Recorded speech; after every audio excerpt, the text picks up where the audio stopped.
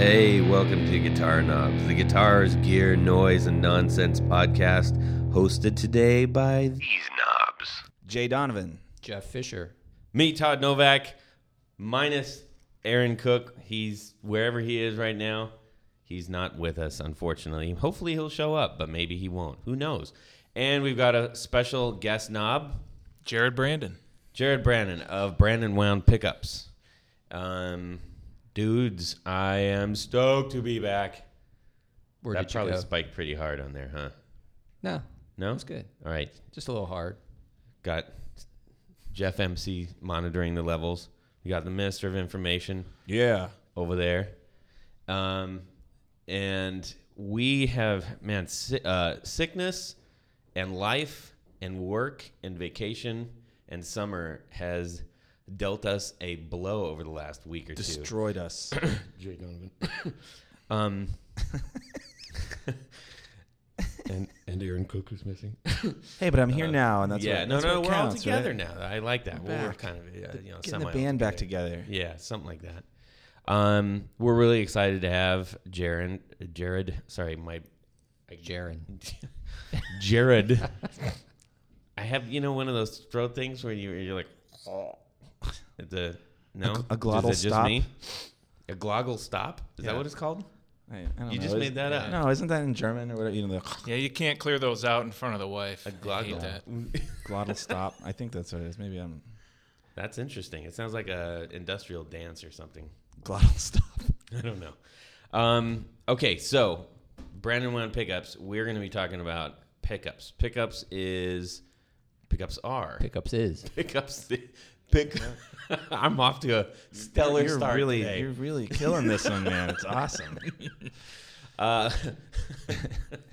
tell you what, pickups is one of those things that, pickups are another dark art, I think, to a degree in the guitar world. I think anytime that there's something that has electric and metaphysical, or at least scientific physical properties involved with it, a lot of us don't know what to do with it.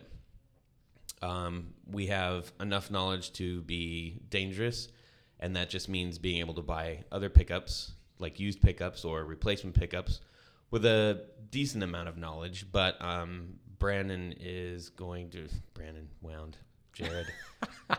Whatever you want, man. Yeah, You'll get a it's new funny name because every whenever minute. I'm talking to them, I'm like, "Hey, I'm having lunch with Brandon." Brandon. The Jared thing throws me off, and I know that's your name, and that's terrible. But yeah. I was called Brandon when I was in the military. It's fine. Really? Yeah, everybody calls me Novak. So You have it's two like, first. Your last name is a first name. That's right. So is my middle. What's your middle Alan. name? Jared, Alan, Brandon. Hey, I'm proud of it. Yeah, man, that's Yeah, easy. no, that's You great. can go by any one of those, and it's like I'm fine with any of them, man. Yeah, I'm not gonna say that you shouldn't be proud either, because you're like 6'10", 6'11"? 6'6". No, you're not 6'6". You're a imposing physical character. Well, I'm 6'6". I mean, Okay, I'm gonna agree with you. I'm 5'6". 5'6", Yeah, we got a foot difference on the other side of the table. and we're sitting next now. to each other. That's- There's yeah. a comical picture. In Well, this when we were Yeah, going down to there's- pizza the needs other to be a day, you picture. guys looked like the cover of Twins. It was really hilarious. so I'm assuming I'm Danny DeVito, right? Like, Anyways, what the hell are we talking about? I can talk about being tall all day too, man. Well, yeah, I mean, I didn't mean to call out the over That's obvious, all right. but the folks listening don't know that. painting the picture here. And yeah, I'll get into all of that in a little bit, but let's talk about what is going on in our musical worlds today. Just start with Jay. So what's going on? I was just today looking up something I didn't know that much about, which is Nashville tuning, or high-strung guitar. Mm-hmm.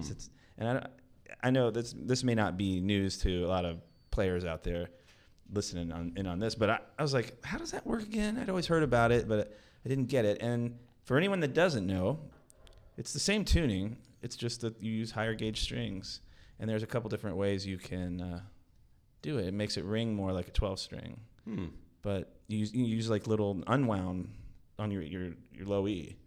Oh. So anyway, it was cool, and I was looking at some songs that have been played like that, and I think it was "Comfortably Numb" by Pink Floyd. For some of the solo work, he used that. Really? Used the high strung. That's what he said. That's what David Gilmour said. Well, so that was all. I'm not going to argue with David Gilmour. I mean, he knows a thing or two about playing David guitar. Gilmour, right? He speaks French too. Did you know that? Oui. See what I did Wow. there? Yeah. So That's cool. So I was just like on a. Were you just doing the tuning, or were you doing string changes, or what? No, it just like randomly happened in a search. I was searching actually David Gilmour. Mm-hmm. And so wait a minute. I found a story about him. You were searching for G strings, and you found Nashville. How to rewind a Nashville G? What is that? Yeah, I was searching for G strings. Banana hammocks. Well, and, wait, that's dude stuff. Why? What? No. Okay. A G string, yeah. Yeah, not a banana hammock. That's a different thing. Dude. It's a kind of G string. No. I was joking. I was actually searching for stuff about David Gilmour, and that's when I came across a video I was watching. We were talking about The Wall or something. Mm-hmm. I'm still kind of I have a classic rock thing that I love, 70s rock. And during the course of this video interview, he talked about how he played some of those solos, and he said he used a high-strung guitar. And then I was like, what's a high-strung guitar? I've never heard of that. Did a little searching, and then it turned out it's another way they call Nashville tuning. Okay. And so then I went through, and then it was a Wikipedia and Linkfest, looking at watching a bunch of videos of people playing. Mm-hmm. And that was it. It was kind of cool, kind of interesting. I'd heard about Nashville tuning, I just didn't know all the details, so looked it up. Interesting. What made you? What was the David Gilmour search for? Just because? Just because I was like, taking a break from work. Yeah. Take like 5 minutes. Yeah, you do work like a beast, so it's not like you're just sitting there looking at stuff. My mind. Yeah, that's how my mind works. Is like suddenly, all of a sudden, there's just something that pops into. I don't understand that at all. Yeah, attention deficit. You don't. So what kind of gauge do they use? So one thing some people do that I read about was they'll just get a set of 12-string strings, and then just use the high ones. Mm-hmm. Oh.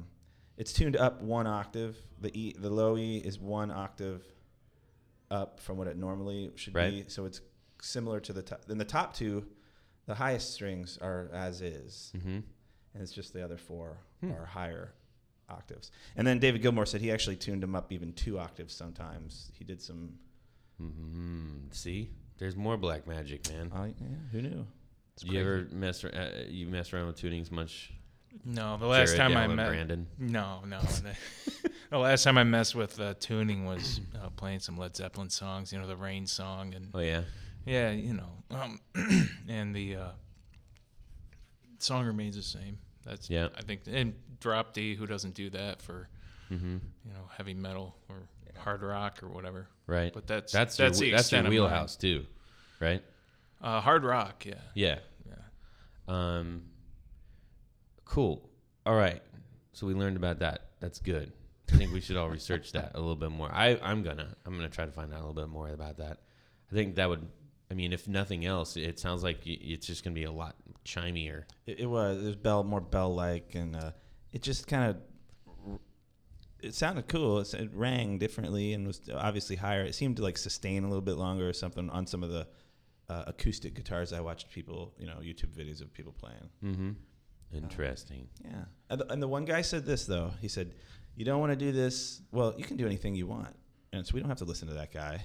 But he said if you're doing covers, some people will the tonality will be different playing this kind of guitar. And it's wouldn't be as recognizable if your goal was to have the cover sound like the cover. He's like, it does change the tone of it. So he's like, you don't want to use it for covers, but writing your own stuff. But I think you could do anything you want. Can't stop me. No, man, I'm not going to stop you. Jared might. Nope. Jared Brandon. He probably could because he's 6'6". Steve. We're just going to call you Steve. Hefe, what do you got going on this last week? We've been talking about building a cabinet for you. Oh, yeah. Guitar cabinet for a while. So I've just been researching what does it really take to make a guitar cabinet?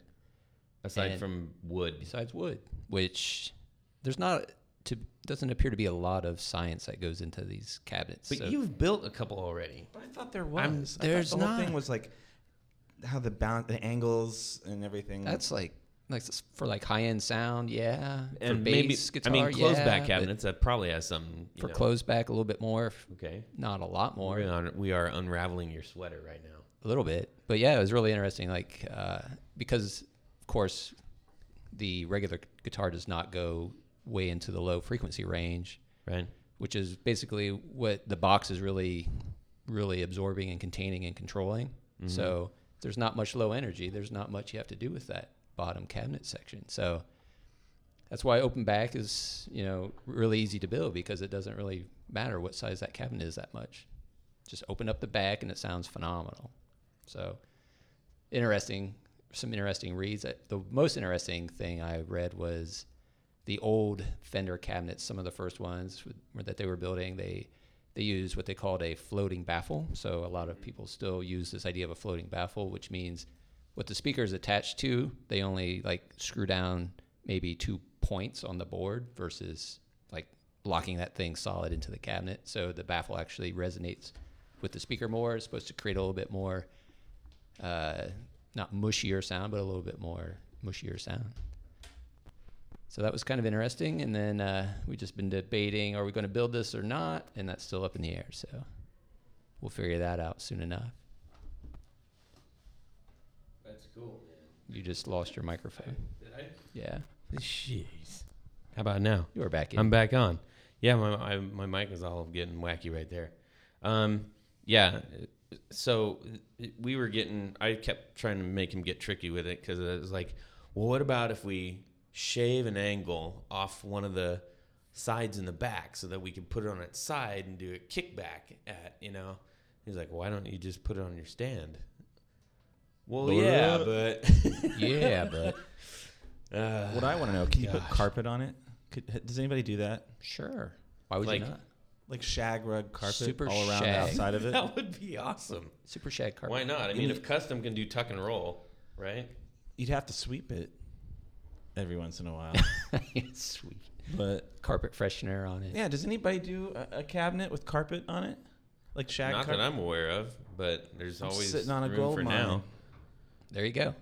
Yeah, go do that. Tell us how it ends up. Don't carpet my cabinet, though. No.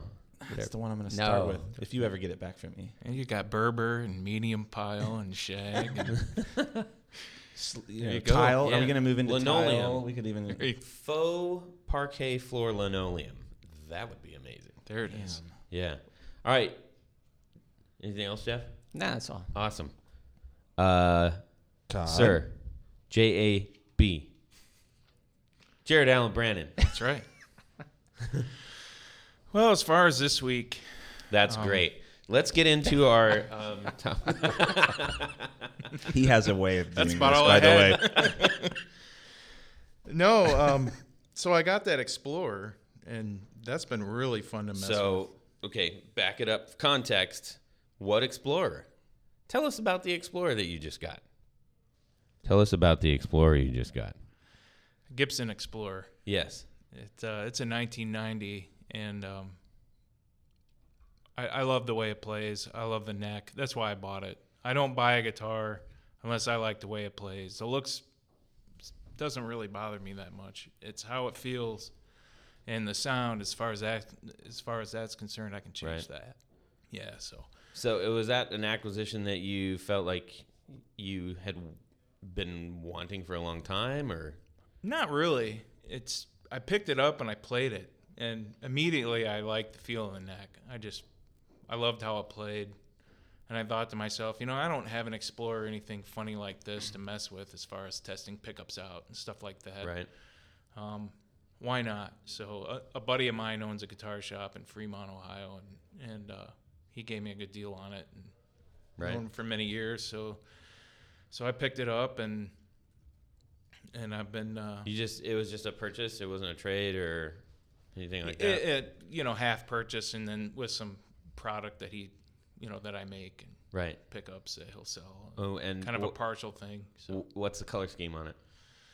it is like an aged white color. I think it came like that. I'm pretty sure, like an aged cream color, and then it's got a white pickguard. And originally it came with black pickup rings. You know what year it is? It's in 1990. Yeah. Nice. So that's got what pickups are in that? Those came with the. Are those Burstbuckers? No. I want to say they were a version of Bill Lawrence, but don't hate me if I'm wrong. But they were it was called the original, and it had the base plate, which is the bottom of the pickup that the screw into. It's plastic. It's like a computer chipboard type material. And the bobbins are, I don't like the way the bobbins are because they're very cheap plastic. They crack. Almost every version of this pickup you'll see has a crack on the plastic bobbins. Interesting. And so of course I took them out. Now I did like the sound of the bridge pickup. I really liked that, but everything's got to come out, and I have to put my own stuff in. Is it white on white or is it black pickguard? It's white on white. It's the aged white look with the white pickguard. Right. And gold hardware? nickel hardware. Nickel hardware. Yeah, it'd be easy to change it gold. Yeah. That's the cool part about doing that is you can do whatever the hell you want. That's cool, man. I like an Explorer. I've got a black Explorer. It's an old Dean. So it's not the newer, like thinner, like super metal ones. How many guitars do you have? Enough. Like no, that was the wrong answer. What the hell did I say that for? Not enough. Not enough. That's the right answer always. If you were to Doesn't give me have a one of range, everything. because every time you've got a new one every time. He's making all this up. I had one of those, Walden. Do you have like I 5 have or 10? No, I think I have about 8 right now. 8. All right. But hey, man, I got more room, plenty more room. Got a whole nother wall. Yeah, I got a lot of walls. Right now it's all hanging on slapboard, so I got room. I got more hooks. So tell us. Okay, so you got that. Now, do you play that? Do you play that high? Do you play it low? That's a good question. Something like that, it looks better, in my opinion, to play it a little lower. Yeah, right. And yeah, I agree. Yeah. I mean, that's like right. an usually SG, right? heavy metal type Play of it people, low slung like an SG. Dingus. Cool, man. So you've been playing that, like just shredding that up most of the time. I'll get Recently. it out, and if I have time, I'll get it out and shred it up. Of course, before the wife comes home. Yeah. I've also been eyeballing the L6-S. I've been listening to I don't know why. I've been listening to a lot of old Kansas lately. And Rich Williams plays an LS-6 or L6-S. I'm sorry. And I love the way that thing sounds. It's got these pickups in it that are not very common at all, and they don't show any pole pieces. They have the regular nickel covers, and the 70s do. And they have that resin-filled epoxy that you cannot remove and look inside and see what makes the thing tick. And that's frustrating, but I think I'm going to buy a broken one and dissect it with a Dremel. That's a tone switch then, yeah? Yeah, that's a Tone Veritone Veritone, site, right, yeah. type thing. That's pretty cool. I never see those used. Never. EB3 has something like that. Yeah. And it's just a bunch of different sounds you get. I imagine splitting the pickup, going in and out of phase. There's probably a choke in there. In fact, I know there is a choke is a couple of spools wound with wire to basically choke the tone, take a lot of the highs out. Like on a Vox Right. amplifier. So you roll off the tone instead of Sure. That's cool, man. The body style on that looked pretty neat. For those not familiar, it's kind of a Les Paul body style, but it has it's not as severe of a taper. It's not as right thick. after the So there's no maple cap, and the fretboards come maple too, which is very different. Yeah. Now you had your Les Paul in this, I believe in the 70s, that a very rare Les Paul that came with the maple cap, but these are a half and half of what I see. A lot of them come with maple, and then a lot of them come with rosewood. But yeah, I really want one of those just to dissect it, and I really want to see how those pickups are made. It's going to be really difficult with an epoxy-filled resin pickup. You can't dig into those without destroying them. But I'm willing to do that just because I want the specs. Yeah, for sure. Yeah. So that's a special pickup only for that guitar? I believe so. I mean, I've been winding pickups for about 9-10 years, and I've never had one sent to me to repair, of course, because you can't. And you don't see them that often at all on any other models. So yeah, it's a very rare pickup model. But I love the way it sounds in those records, in those Kansas records. Yeah. Because Rich Williams played one for a long time. It's kind of an oddball, not an everyday pick as far as guitar player, but I just really like the sound. I want to dig it up. That's cool, man. I like it.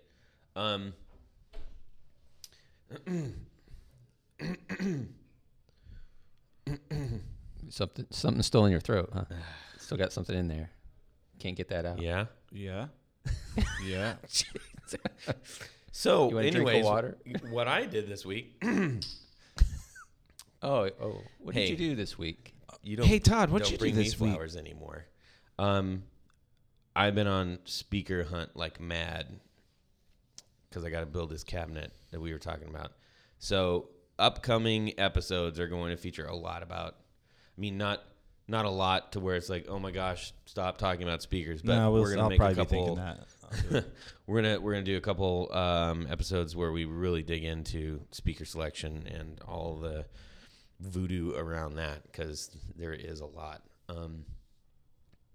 And yeah, so just been going to all the speaker sites, doing all the comparisons, YouTube comparisons, and just trying to figure out, as best I can, what I have, what's going to work. So more to come on that. Yeah, so let's get into it.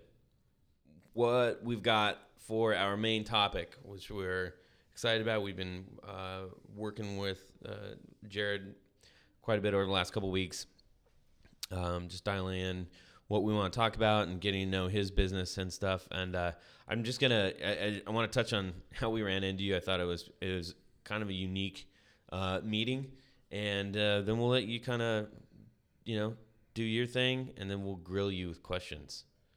And yeah, we got so on our table right now, aside from like a whole bunch of rotten microphone cables, is a pile of awesome pickups. And that's kind of what Jeff and I were at the guitar show here, and we're out of Columbus, Ohio, in case anybody hasn't figured that out.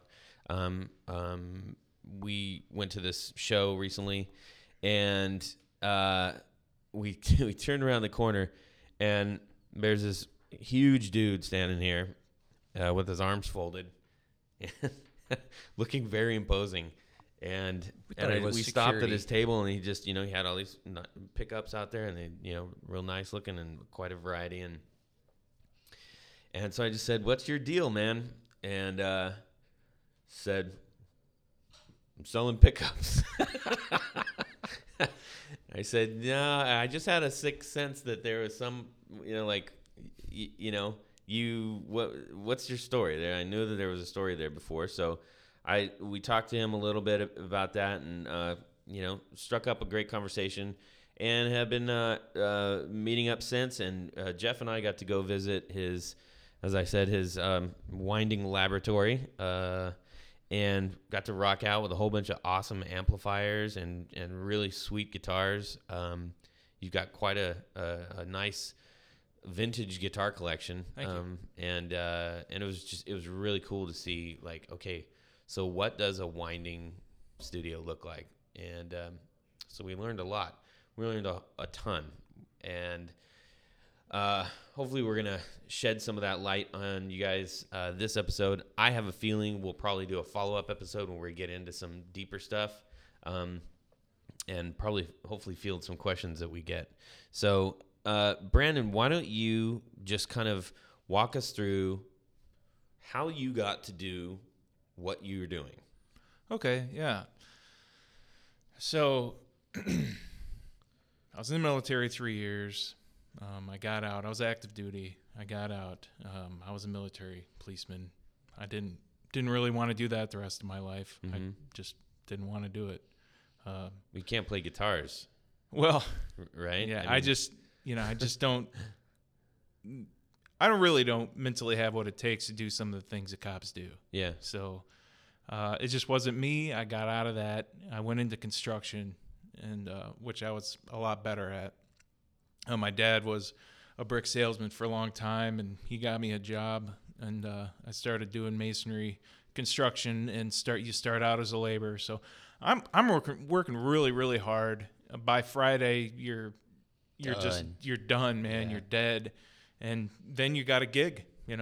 Just Friday or Saturday night, and so you play all weekend. Sunday, you're just dead, and then Monday you get up and you do it all over again. I did that for about 7-8 years. Met my wife. We moved to Columbus. Work was getting it was getting kind of bad. It was like 2007-ish and 2006 when the economy started going bad. I got a sales job here in Columbus, and that even went kind of downhill. And because I was new there, I was one of the first to be laid off. Because I was a new guy. They needed experienced people to keep the company going. So I was laid off, and I did some construction on the side for some do-it-yourselfer guys or just private guys or whatever. And I started messing around with guitar pickups because I was bored. I wanted to see how they worked, and I wanted to repair. You have like a bit of an electrical background at all? I do. No, I'm sorry, I don't. You can't lie. Yeah, I do. I mean, I don't. I didn't have an electrical. The only background I had was taking toys apart when I was a kid. Right. And taking like old tape decks apart that my dad had. Right. I wish I hadn't have done that because they're really old. And that was fun though. I used to do the same thing. Yeah. Tear all that stuff apart. Tear it up and see how it worked. And that's pretty much how I got started. I think that's a common story, honestly. I think that like a lot of people who do this more specialized things, like pickup building or even luthiers and stuff, is like just finding out how things work. And then what makes the tape go across the tape head? What's the motor look like? What's powering it? Yeah. I was not academically outstanding in school by all means. I struggled in school. But one thing I was decent at was electricity. And there wasn't much of that. And there was a little bit in science here and there. But when that subject came around, I did okay. So I always had what it took inside to do this kind of work.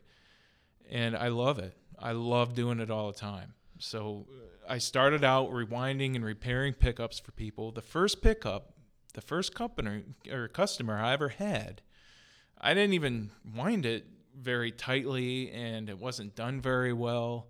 And thank God the thing worked when I sent it. I barely knew what I was doing. So it was a trial by error type of experience for me. And that's how I learned. Sometimes I learned the easy way, sometimes the hard way.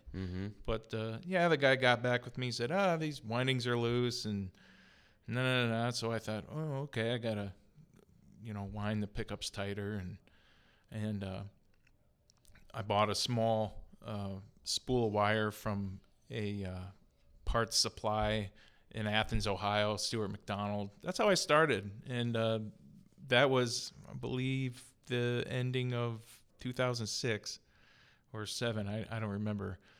So how'd you get this first customer? Was it just eBay? Oh, really? eBay was the catalyst of my business, and that's what I did. It was eBay at first. So and it was a different animal back then too. Is this after you had some pickups, or were you out there like, hey, I'll fix them for you? That's my I'm just going to fix pickups. This is after I started. Actually, that was the first broken pickup I bought. I started buying broken pickups off eBay for cheap. Got it. Just to see how they worked, to see if I can fix them. And throw them back up there. It happened to be an old 70s Telecaster bridge, which was actually worth some money. Mm-hmm. And I barely knew what I was doing. I put red poly wire, which is incorrect, vintage wise. And so the guy kind of got a deal anyway. So yeah. he probably had somebody with more experience rewind it after I sent it to him. But yeah, that's how I got started, and I just got better and better, and I learned more, and I read a little bit up on the internet, but I would say most of my knowledge after I got going was just figuring things out on my own, just doing a lot of repair jobs. Yeah, you've mentioned numerous times in our conversations where you really you reference tearing the things apart and putting it back together. And I think when you do talk about your own pickups, you tend to talk more passionately about the ones that you are rewinding to spec. Like you have a set here that the first ones that you showed us, you can kind of talk about some of each of those pickups in a second. But that was that you could tell, like it's something that you do, but you really like doing it. Of course. Well, I want people to have a chance to have a real 72 wide range pickup. Yeah. Instead of the reissue that Fender put out. Yeah. The reissue is it just sounds like a PAF humbucker. Something out of a Gibson. Different. Yeah. So you're working. It's just you and your hands. I get help every once in a while when it gets busy. Yeah. There's a couple of guys that I call. Okay, that's cool. Yeah. And from what I understand, the community, the sort of, this is like Pickup Winders 101 kind of overview right now. But you've talked about the pickup community quite a few times. And oh yeah. Elaborate on that a little bit, will you? Well. When I first started out, I think I got a hold of a few other pickup winders once or twice, and some of them gave me advice, but I was just scared to talk to other pickup winders because I come from the selling brick, and that's cutthroat, and you have different areas that you can or cannot sell this type of brick or whatever. So I was a little shy. Yeah. But when I started talking to other pickup winders, learning what they did, learning who they are, I became friends with them. And you learn a lot of things off of another pickup guy, and they learn a lot of things off of you because you figure things out differently. You might do something differently, and it might be easier than what you're doing may be easier than what the other guy's doing. Right. And vice versa. So I took a trip recently to Seattle, and I met Wolf Tone Pickups, mm-hmm. and we talk on the phone, every other day. I mean, we're always talking about different subjects and different things that's going on. Wolf Tone, when you hear this, you got to hit us up, okay? And great guy, man.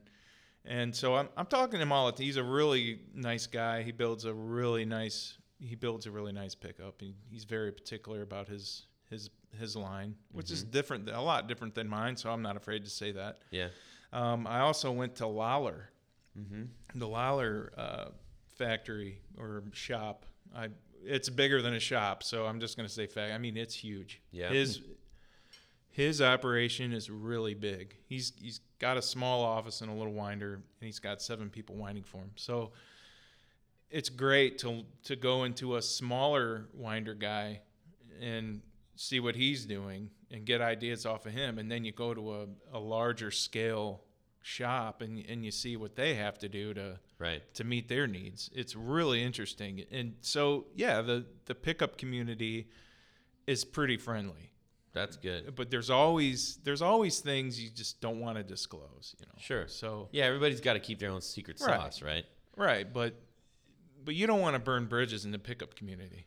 Yeah. You just don't. You make one guy mad, and you'll have like 10 other guys after. Is there like you. a secret handshake or special hats or something? If there is, I don't know it yet, but I've seen I want to think that you guys have special hats. I mean, what happened with that? Remember, like, With special hats? Yeah. I mean, think about it.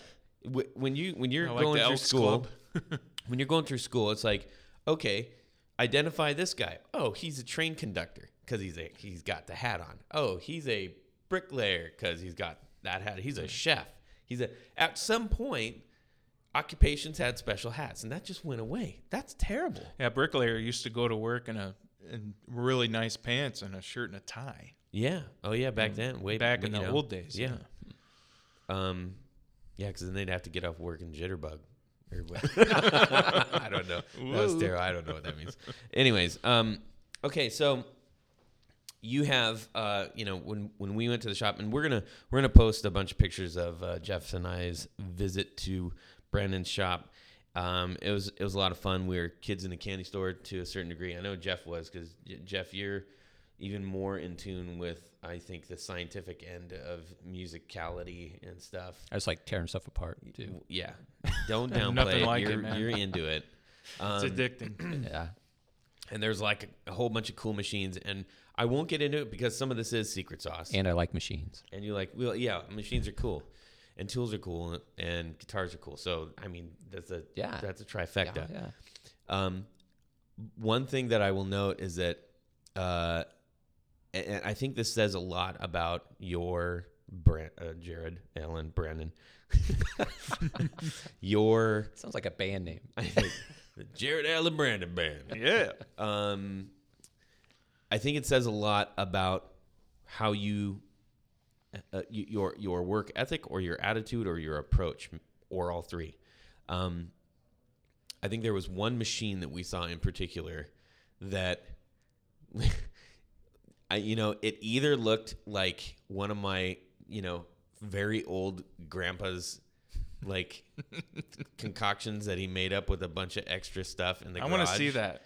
or it was just kind of mad scientist-y kind of thing. And I was just like, okay, what the heck is this? And he showed us, and I was like, that's freaking genius. Like, that's really smart.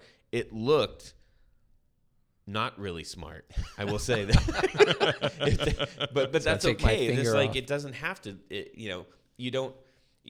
You probably could have bought a machine or something that does that, and I have. But you had this thing that you just completely rigged, and I was so impressed with that. And to me, that says, I can do this my way. I can figure out how to do this. I don't have to rely on somebody else's availability, knowledge, product, whatever, in order to make mine. I responded well to that. Yeah, that machine has become my number one, and I know what you mean and how you explained it and everything, but if you do your homework, and this is not something that I expect anybody that's just a normal a musician to do, but there's another winder named, the brand is Throwback, and he's known for having all the original old kind of machines that Gibson had. Mm-hmm. And I think one of them, I might be wrong, I think one or two of them did come from Kalamazoo. I know the Slug Winder did, and there's another one that he got recently that was the first winder that Gibson used to wind the first PAF humbuckers. Oh, wow. In the mid-50s, and to mid to late 50s, 57. And so my machine, I basically made the tooling that holds the bobbins. There's 4 bobbins. So I had the tooling designed kind of after the same design. And the bobbin as that machine. The bobbin is basically the pickup. It's the part of the pickup that holds all the wire. Okay. So that is a pickup bobbin. Like there's 2 bobbins on a humbucker, and the bobbins are the face of the pickup pretty much. Right. Hold the wire. So this thing holds 4 bobbins at a time, so you can do one set of pickups at a time. and which is pretty productive, man. I mean, it's pretty awesome. Anything after that, more than 4, and you're a one guy operation, it'll just seem like you're prepping more than that, and it just wastes time. There's like a production formula there, but I don't want to go too much into that. Yeah, thanks. But anyway, yeah, I don't want to bore everybody, put everybody to sleep here, but and the part of the machine that where the wire comes in before it is spun onto the bobbin, that's more designed like one of the newer Gibson winders. So this really cool winder that you saw, and I have videos all over the internet of it too, so you can see it. It's Well, wait, are you mesh. talking about the winder or are you talking about the unwinder? No, the winder. Oh, you were talking about I was the talking about the unwinder. The one that you had like labeled for your, like you labeled all the functions on it, which I thought was hilarious because you should know what that is, but you made labels for them anyway. Just in case you're drinking. Just in case somebody else comes over to use it. Yeah. Yeah, that's really one again? That's the 2x4 with the shaft coming out. No, that's the secret sauce. Proprietary. Yeah. Well, I mean, saying that, but that's all I'll go into that. But that unwinds, yeah. Well, I mean, that was probably what we spent more time looking at that than It took me 5 minutes to make it too. That's the funny That's part. pretty cool. Yeah, you mean the label? Yeah. It took you like a week to make the other thing. Right. Didn't it? That's my unwinder, man. I mean, it's very complicated. If you really want to get into pickups, I suggest you unwind pickups too. One time I unwound a really old P90, and it had not been touched up to this point. I unwound it, and at exactly 500 turns of unwinding, it was spliced. That wire was spliced, and it was spliced at Gibson. Wow. Is that a bad thing? A lot of people upon? don't. Yeah, it's not the greatest thing. Now, people tap pickups. You're basically splicing it. When you take half of it and then you put it to an eyelet on the outside of the bobbin, and then you put a lead to it, and you can get half the output and switch it to full power or whatever. But yeah, so I've seen a lot of interest. You can find out a lot of interesting things unwinding a pickup. And if you have to take old wire off a pickup, and because the pickup is dead, it doesn't have resistance anymore, unwinding is a better way to go in most cases, so you're not scoring and scratching up the plastic bobbin trying to get that copper wire off. So there you go, guys. There's a little trick for you. So, sorry, I keep having to clear my throat. I can't get out of this sinus crap. It sucks. Okay, so we're definitely going to 2 episodes of this because we've got so many questions. But let's touch on, just for the time that we have, let's touch on I think probably what is your, at least maybe your core output, which is redoing to spec. That was something that there's a first pickup that you showed us in here. So we're looking at right now. You've got, this is a Fender wide range pickup, and Fender came out with these in 1972. Yep. They wanted a humbucker pickup because Gibson had humbucker pickups, so they wanted to. Right. And Seth Lover did design this pickup too, and he worked for Gibson. And I haven't unraveled all that history. I'm sure there's a lot of guys that know why a Seth Lover designed pickup went to Fender. But they used a magnet, and the alloy was called Kunafee. Okay. And it's really weird how they made it. They had to procure the magnet at a certain degree. I believe it's a mixture of like copper and other things. And they had it made softer so you can machine the magnet to be a screw, so you can adjust the height. So they wanted the height adjustment option like Gibson had, but they still wanted the magnet to be a pole like the single coils. And that they were really hot too. The pickups were really hot, and they had a higher resistance. And the higher resistance you have, the hotter a pickup is, the more output you get. Because it works like kind of like a light bulb. A light bulb is really bright because there's a lot of resistance. That little filament. It's really hard for current to flow through there, so it lights up. Well, that's the result you get out of a hot pickup, is that there's so little resistance going through that pickup. It results in a hotter output. It's louder. So, what are you pointing at? He's pointing at those cool plastic things. Yeah, that's copper, nickel, iron, and cobalt. That's the Kunify. Yeah, that's Kunify. I'm sorry about that. Yeah, that's.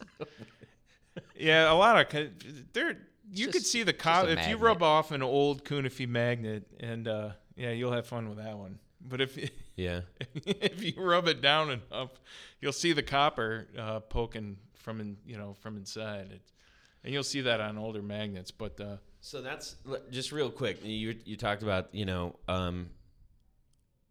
there's so many words that I think that we just take as are told to us, like, oh, you need an Alnico pickup or an Alnico speaker. Okay. It's not a brand name. No, that's the grade of the magnet. Right, and that is made of? Aluminum, nickel, and all the other stuff. Is it cobalt? Yeah, cobalt. Alnico? Yeah. But, yeah, so that's interesting when they're talking about the different kind of magnets. What else? There's and then ceramic magnets. Right. Which can you tell me a little bit about, like? I don't use ceramic magnets all that much, but there are a lot of different grades of that. There's the rubbery that are, I don't know if there's a lot of ceramic in that, but and then you have your actual ceramic, like what come in the old Gibson dirty fingers, then a lot of your newer Fender made in Mexico, made in Japan or China or wherever use ceramic. But you're using predominantly? Mostly all Nico. 99.9% of what I use is all Nico.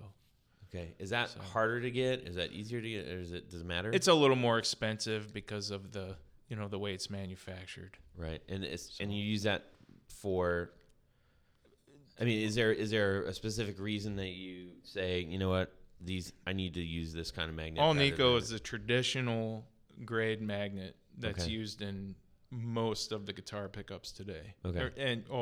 I'm sorry, in the past, and the old pickups, most of the new pickups, the premium pickups. Yeah. There's a cost thing involved with that. I remember you're talking to us about the posts on some things can be quite expensive. And it depends where you get the all Nico at too.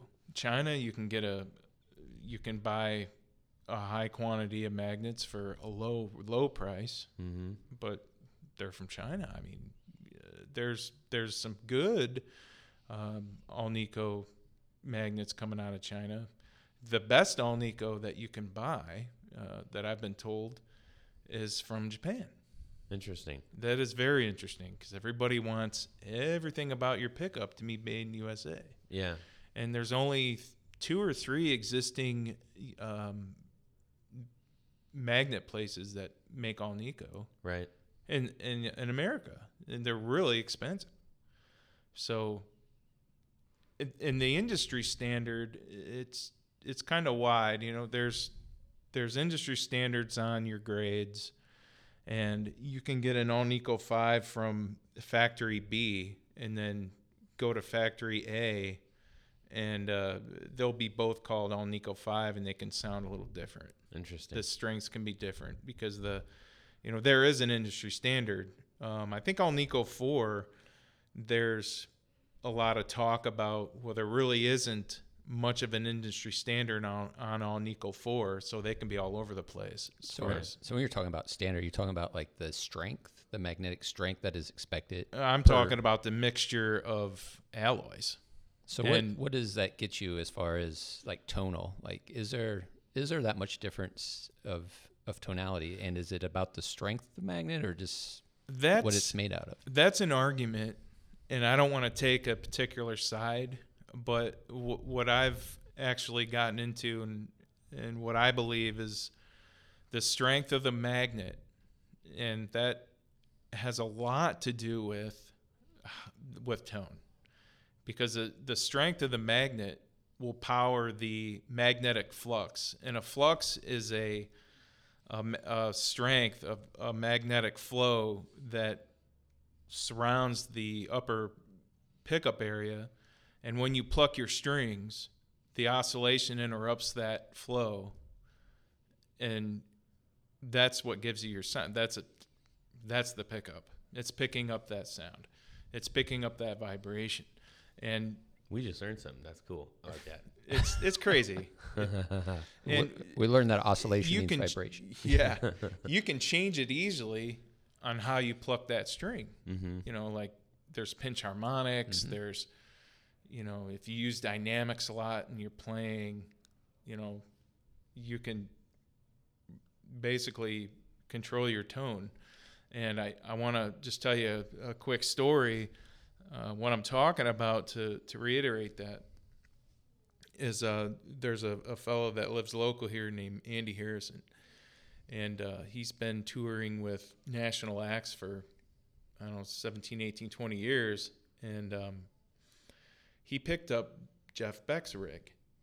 And When you mean picked it up, he is a tech, and I'm sorry if Guitar that's tech. not the right term, but he's a very experienced guitar technician. okay.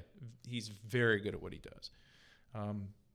He picked up his rig because I didn't hear the story from him. I heard a story from a mutual friend. Yeah.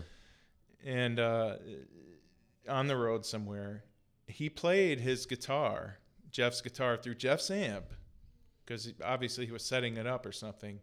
And he said it sounded like crap. He said, "Oh my gosh, this thing sounds awful. Mm-hmm. Like, how does he play this?" He puts it down. Jeff Beck comes up and he plays it, and it sounds like heaven. It sounds awesome. It's the way you play. Yeah. Well, that's been echoed by, all the greats that when they are asked about their tone, Keith, Billy Gibbons, like Eddie, Eddie V. Van First Halen. name basis on Eddie Total Van. Strangers. That's how I roll, Right. pretty much. But no, that's something that absolutely is a huge part of that. Yeah, so it's not easy when a customer calls and says, "Hey man, I want to sound like Angus Young." Or, Right, yeah. I want it to sound like. Then they have like 5 or 6 different artists on there that are totally different. Yeah. I need the one set that can do all of this. So we totally derailed you a little. Well, we kind of derailed you because the magnet thing. That's what I was saying. Like dark arts. That's a very big factor. Magnets and man. widenings is like it's crazy. So Jared, Brandon, Alan, Either one of you Steve. answer. You lent me us. Actually, he was kind enough. He gave us 5 guitars. I think he gave us 5 guitars. Yeah, 5 or 6. And we we passed them around and we got to play them, and they all had different pickups in them. I actually tested the output on all those pickups comparatively to guitars that we have that we own, and it was really interesting to see the differences. You could definitely hear the differences, and I think the one that grabbed me the most, you have It's a cop. the Telecaster Custom.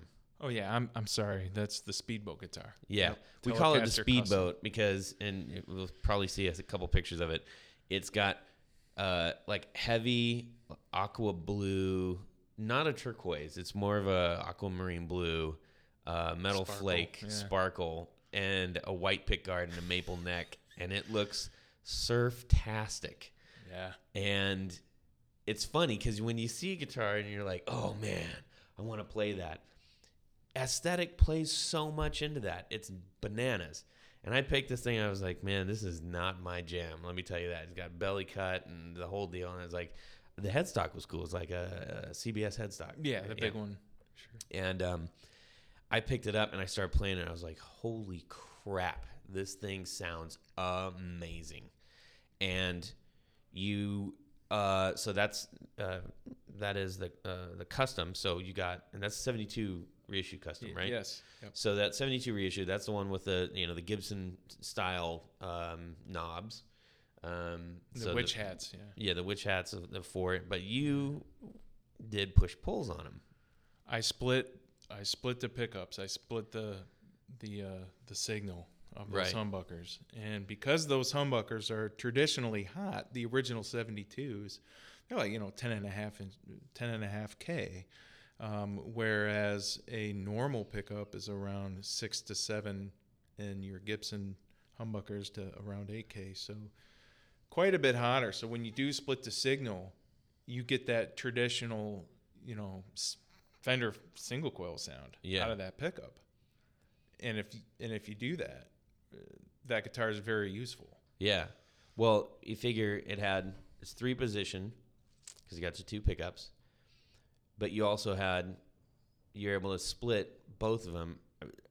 I'm not a math wizard, so I'm not even going to try to figure out how many actual combinations you have, but it's a ton. And also goes out of phase. Yeah. Yeah. So put that in the mix. But aside from all the trickery there, the pickups that you rewound for that, talk about those real quick, and we'll go out with that. Yeah, so basically I did the 1972 specification, and it's called a wide range.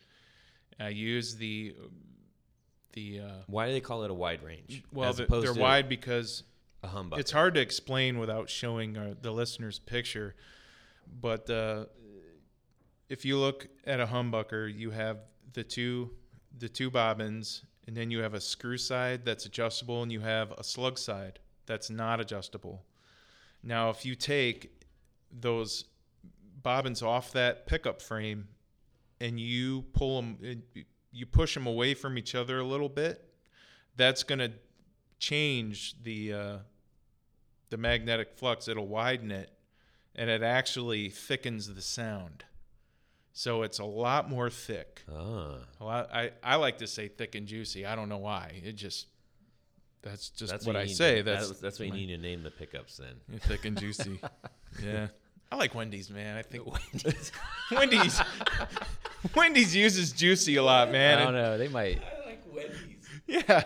Dude, Wendy's use the term juicy a lot in their hamburgers. So marketing. There you go. Right. So that sticks in my head. I don't know. That's Wendy's is a weakness. Well, I mean, anyway, Duncan's got the quarter pounder, so there it is.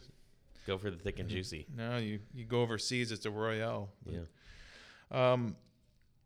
So the further away the two bobbins are from each other, the magnetic points, which is the screws and the slugs, the thicker the sound. So that alone changes a lot. It turns a Fender into a different sounding guitar, any Fender, not your traditional Fender. So that's number one. Not only does it turn into not a Fender, but it turns into not quite a humbucker either. Right. It's a little more thicker than that. The output is a little higher, and the magnets themselves, they're not that strong, and the flow of the magnetic, it's a lot different than a normal humbucker. A normal humbucker has a magnetic bar, and this has the pull pieces, so it's different all around. And not only that, throw in the fact that the cover, is I don't know how you say this, but the top 3 holes or the top 3 screws are exposed, and the bottom are not, and vice versa. So, yeah, it's a really cool pickup, and that's what I did was I made mine the traditional way. And now the magnets I use are not Kunafi. They do not make that anymore. They are really difficult to make. They're really expensive to make, and they have another way of making these. It's more of an Alnico mix alloy, but a little softer. But the original ones were.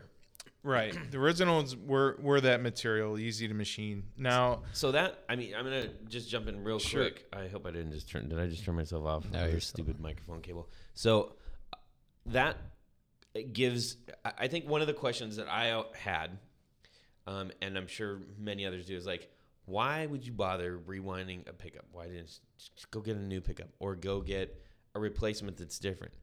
But that is one of those excellent reasons, aside from being just an ultra, purist about, no, there has to be this amount of wines for this tone, but that's literally working with different materials. So if you have an actual legit wide range pickup original, it's way different than and you would want to Fender doesn't have them made this way, right?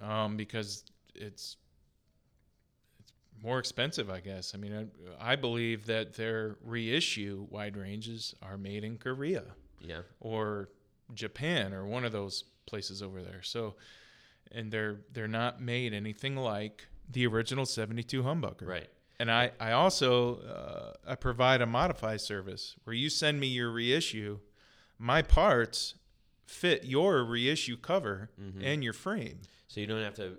You're not necessarily buying all new pickups. You're not buying an all new pickup. You're having me modify your reissue pickups to make it sound right. To make it sound 1972, the real deal. Right. So that's a really great service that I have. It saves you from paying, $200 to $300 for a set of somebody else's, wide ranges that are they're not as close as mine are. So yeah, I'm really glad I got into the wide range. Now, is that something? Because honestly, after I was playing that, I was like, "Holy mackerel! How can I get this into one of my other guitars?" I mean, I'm even considering. For a second, I was like, "Oh, I could put these into my Telecaster Custom 2, which it's the same style guitar except it has two P90s, and that was a." It was a very short run of those, but I was like, those sound amazing. I could put those, but then I thought, no, just get another guitar. That's right. Yeah, you have to, or else you have to. And then I'll put those in there. Yeah, you don't want to route into your guitar, man. Yeah. I mean, these are boats. I mean, these are huge pickups.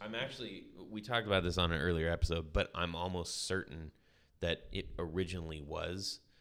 When I took the pick cover off, is it a big swimming pool? Completely. I'll have to show you a picture. I mean, maybe we can put it in for you. It looked like a 5-year-old got a hold of a router. Honestly, it's nuts. Did you buy it new from the factory? No, I got it used, but that was a factory run where they put Duncan made specifically for that guitar.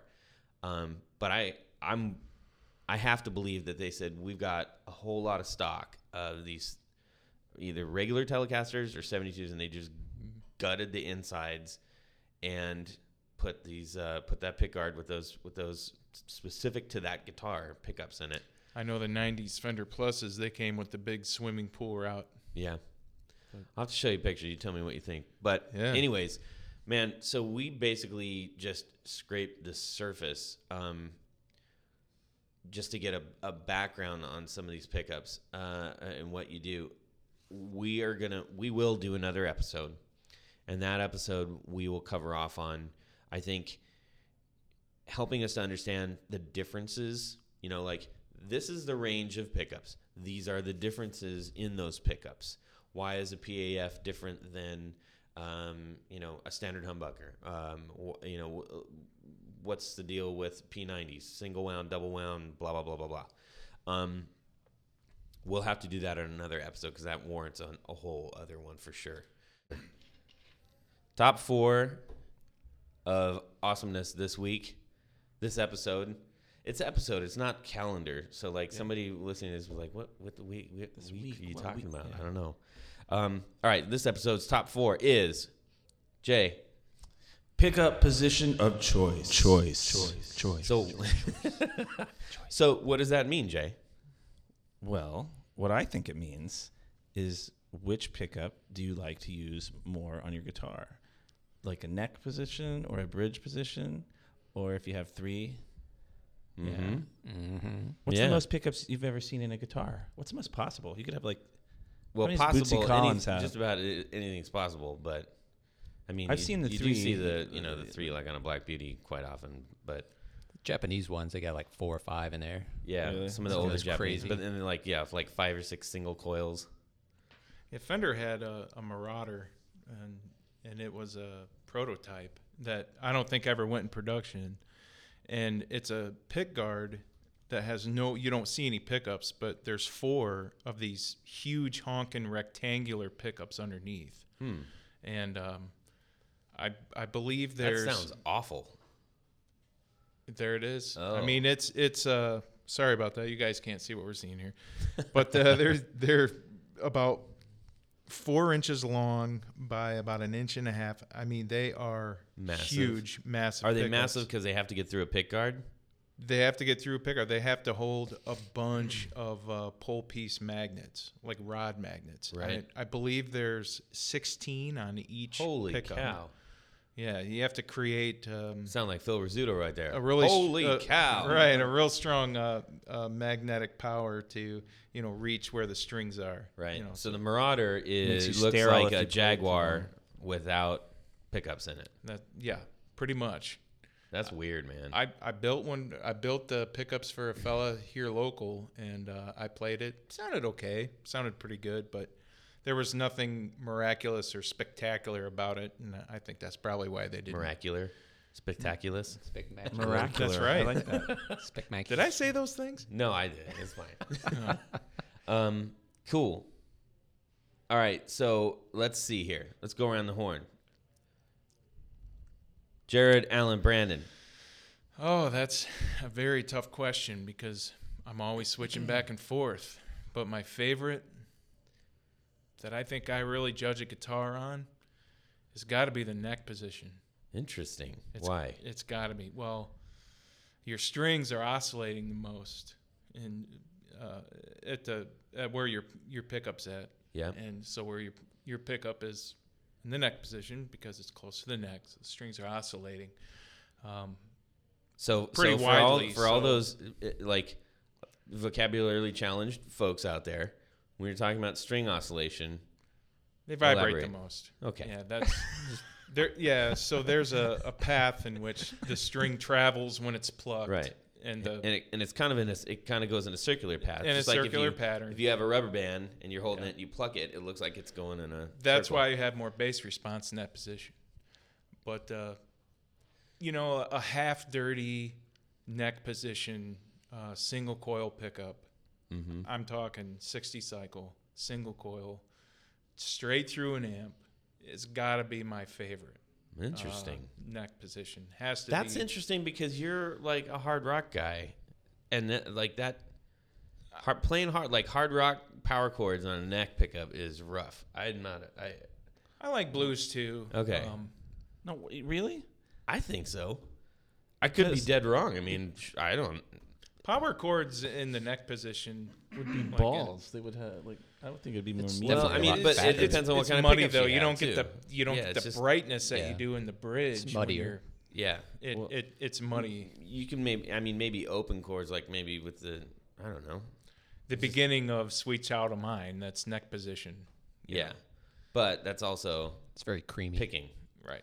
as opposed to like I don't know. That's Very- interesting. very I creamy up wouldn't have there, pegged though. that because like when we went over to your house to check out your winding laboratory, you're busting out the Zeppelin and the AC/DC, and Those that's are not just something that go-to I would things. associate with a single pickup creamy neck position as your choice. Curious. Okay, Jay, So I'm gonna say neck position. this is I where he always say so at the qualifies beginning, whatever like- he's going to do, and then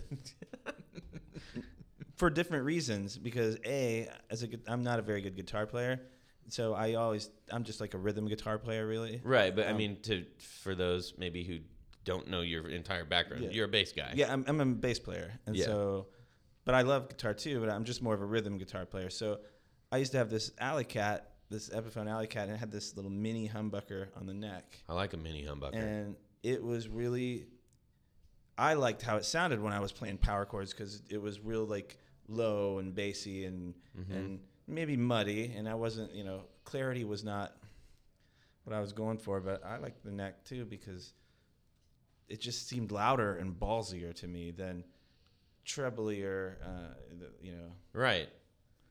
Interesting. So yeah, that no, was I can get down with that on a mini. I like that idea. Okay. F.A., what you got? Neck. What? Really? Why would you not? Gosh, I think I would have spun the bridge if I would have known everybody else was going to choose that. copying. So I like I like the neck, and I don't know what this actual pickup combination is, but like on a Tele, it's neck and you notch it back one notch. Right. It's like neck and an out of phase bridge, maybe. Not quite sure what is actually going on. So on a standard Tele, on like mine, a 3-position Tele? No, mine's a 5-position, so I'm not sure what it's hitting there. But it's right. But you only have 2 pickups, right? Yeah. So it's taking not like a Nashville special, or a Nashville, right, like mine. So basically, it's knocking off a little bit of that muddiness and that meat, making it a little bit more hollow.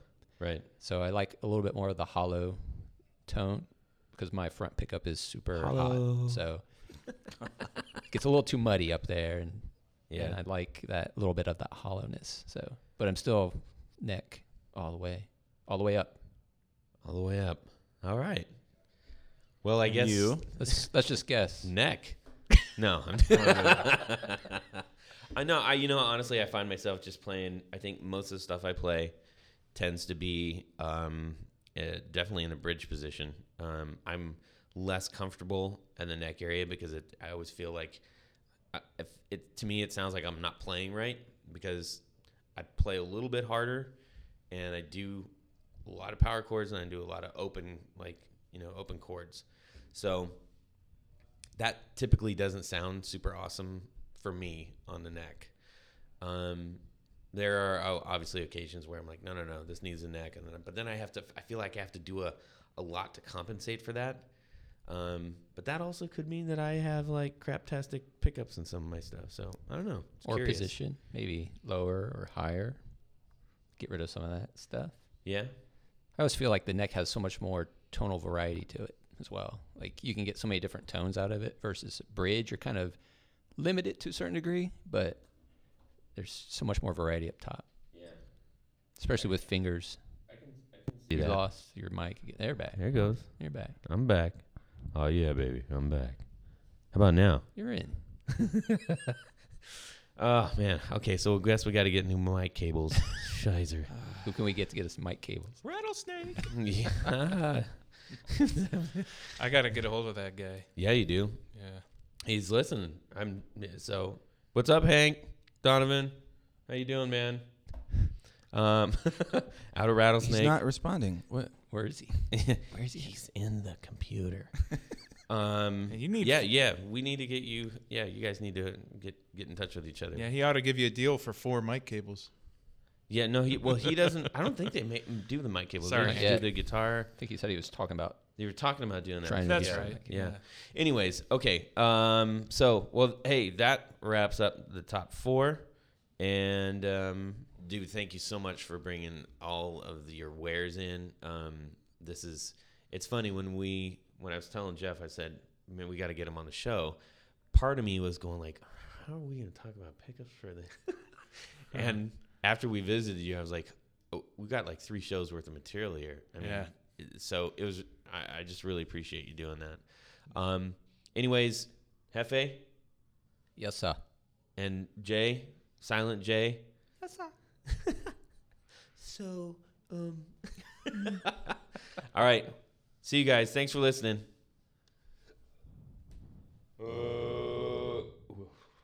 What the?